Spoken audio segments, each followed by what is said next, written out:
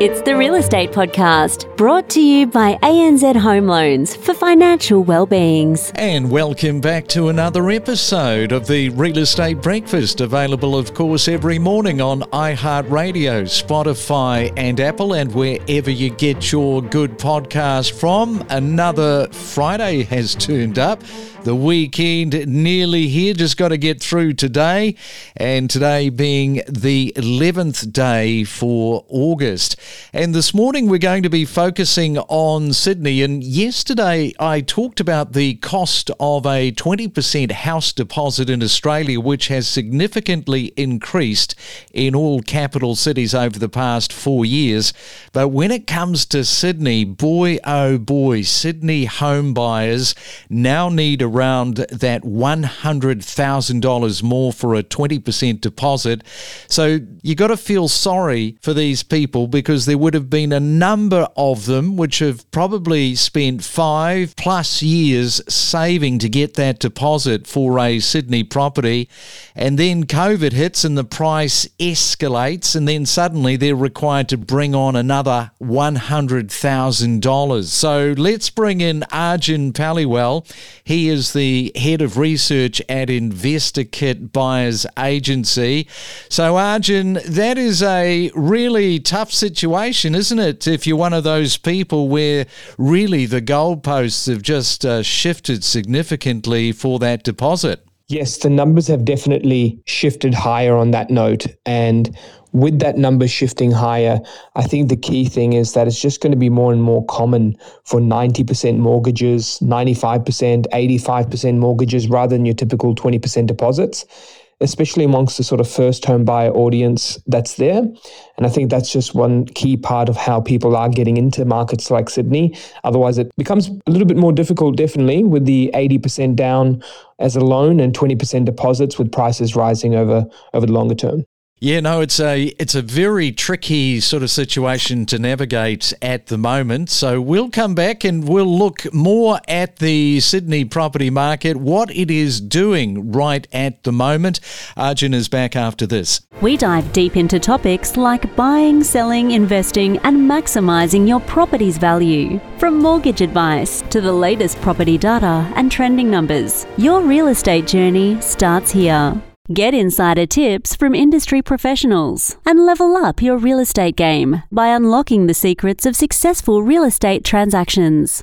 And homeowners banking on improved public transport connections in Sydney's western and inner western regions at the moment are grappling with uncertainties.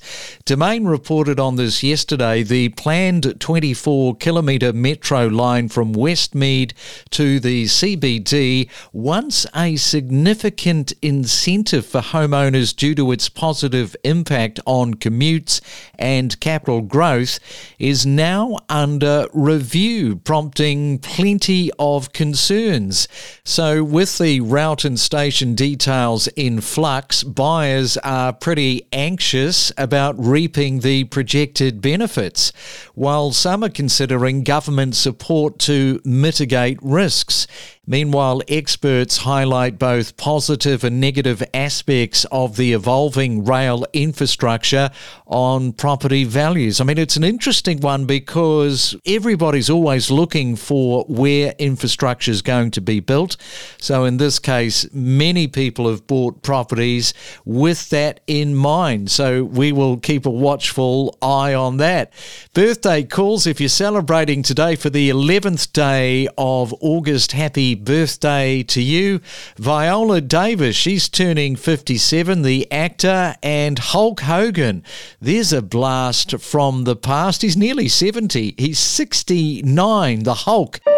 It's the main centre forecast. And around the country, let's have a look at how the weather stacks up. And in Sydney, good morning to you, expecting a sunny day, sunny Friday. 19 is your forecast top. Melbourne, it's not going to rain. Cloudy though, plenty of it, and 17 degrees. Brisbane, once again, blue skies, beautiful temperature, 27, perfect. And in Perth today, expecting also sunshine, and your high 19. Unlock the secrets of real estate and stay informed about the latest real estate buzz with hot market trends, emerging suburbs, and hidden gems. And it is a Friday morning. Arjun Paliwal, the head of research at InvestorKit Buyers Agency, is back with us. And it's never an easy time trying to read the market from one quarter to the next. Yes, there are trends to observe and data, but you've still got to call it one way or another. And breaking down all of the data is just one component. Who wants to be an economist? And this morning we are going to dissect Sydney's recent surge in the last quarter and provide you with some insights into what can be expected for the rest of the year. So, Arjun, could you maybe for the listeners provide a little bit of a breakdown of the ongoing recovery in terms of the growth observed and the current trajectory in the recent quarter? Yeah, so the price growth has seen now 7 straight months in Sydney where we're seeing price growth. And if you look at that in comparison to the years prior, that was a double-digit decline in Sydney from that sort of 2021, 22 peak all the way through 22 end. So it clearly shows that we're on the other side of the recovery and it's now going into a fast rise. But coming into the actual last few months, there has been some big gains in the month of June and July. So for context, CoreLogic's index reported that in June, prices rose 1.7%. And in July, 0.9%. So that recovery is in well and truly in motion, and it's likely that by the end of this year, you'll see the recovery get to well above the peak if these trends continue, and they're definitely tracking that way. Yeah. Is it surprising you with that trend at the moment? One thing that many people are forgetting about is Sydney's going through a bit of a zigzag. It's easy to take the latest month, the latest quarter, and think that the city is seeing phenomenal price growth, when really over the last 5 years, price growth hasn't been all that great. If we break this down, we've seen 2017 to 19, a bit of a come off, and then 2020 and 21, a surge, 22, a decline again, and at 23, the surge again.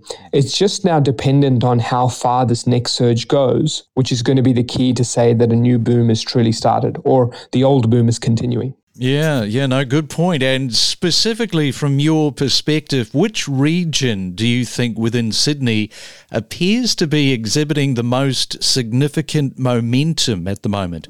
Well, I think the things that I've been very excited about in Sydney have definitely been some of those high-packed infrastructure and affordable locations in the west and south. But really the biggest sort of movers at the moment are the inner west of Sydney and the northwest of Sydney. Inner west is definitely known for its tightly held stock. And then the northwest is fast becoming a very popular area amongst growing families and very culturally diverse area as well, where a lot of people are coming out to that northwest. And some of the new hubs here from the Hills District, in particular, Norwest, the Bella Vista Precinct, Kellyville, Castle Hill, these sorts of northwest Sydney and the inner west Sydney are definitely standing out in terms of some of the recovery in place. Yeah, and in fact, a friend of mine just recently bought into a new suburb out there. I think the house and land package was about 1.4 million. So they decided to move because it just represented such great value. And in your opinion, what are the primary factors driving these, I guess, robust shifts in the current housing market? So the biggest shift that's on the minds of many is the undersupply. But it's also fair to say we are seeing a little bit of a return on the credit. So when we look at ABS's credit data, it has obviously fallen heavily with borrowing capacities coming off, but we've also started to see an uptick. So there's a little bit of a tick up in the finance data. I think what this alludes to is more so confidence returning. When you take a look at what interest rates really did, they did two things.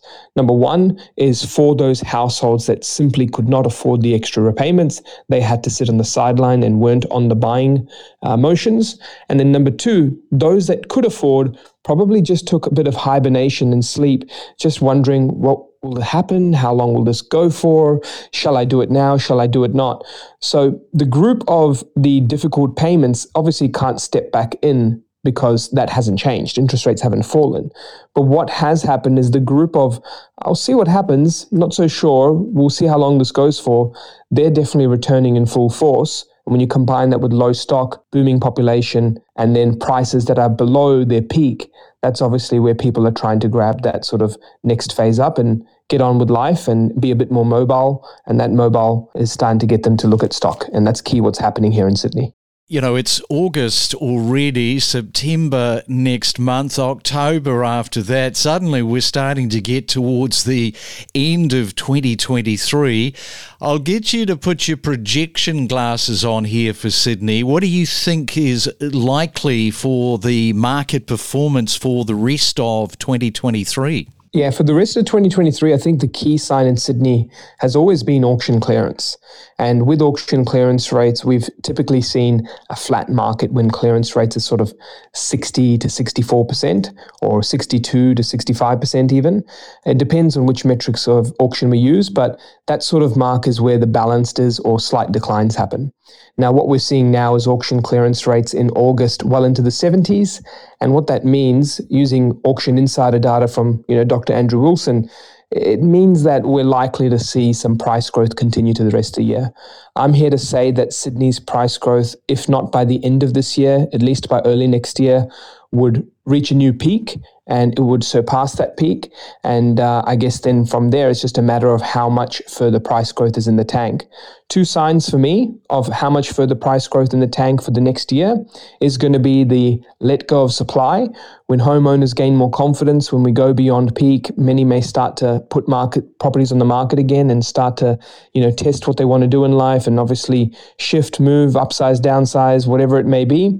And then secondly, if the thing of supply keeps continuing, then that will mean prices will soften and dampen. It's just really those two components. And the interest rates is another thing where if they recover in terms of not just flat, but start to come down next year, then you add to that might give a little bit more confidence to Sydney siders to continue operating. So my thinking is Sydney's recovery continues through the rest of this year and reaches a new peak either the rest of this year or early next year. And just talking about that recovery, just a couple of days ago, Arjun, I was talking about a person that bought a couple of deco flats in Double Bay last June, paid $7.9 million. He's just sold it for $14 million, which makes it the second highest price per square metre ever in Double Bay. Listed the property, sold after 2 days. So, the market, it's not going backwards at the moment. Yeah, there's a clear sign of that confidence returning. That buyer group that we've talked about before, which is not sure if they should act or how long interest rates will go on for, they're the group that's really returning, in my opinion, because they weren't impacted by the repayments from an actual ability to transact. It was more confidence as the decision to transact or not.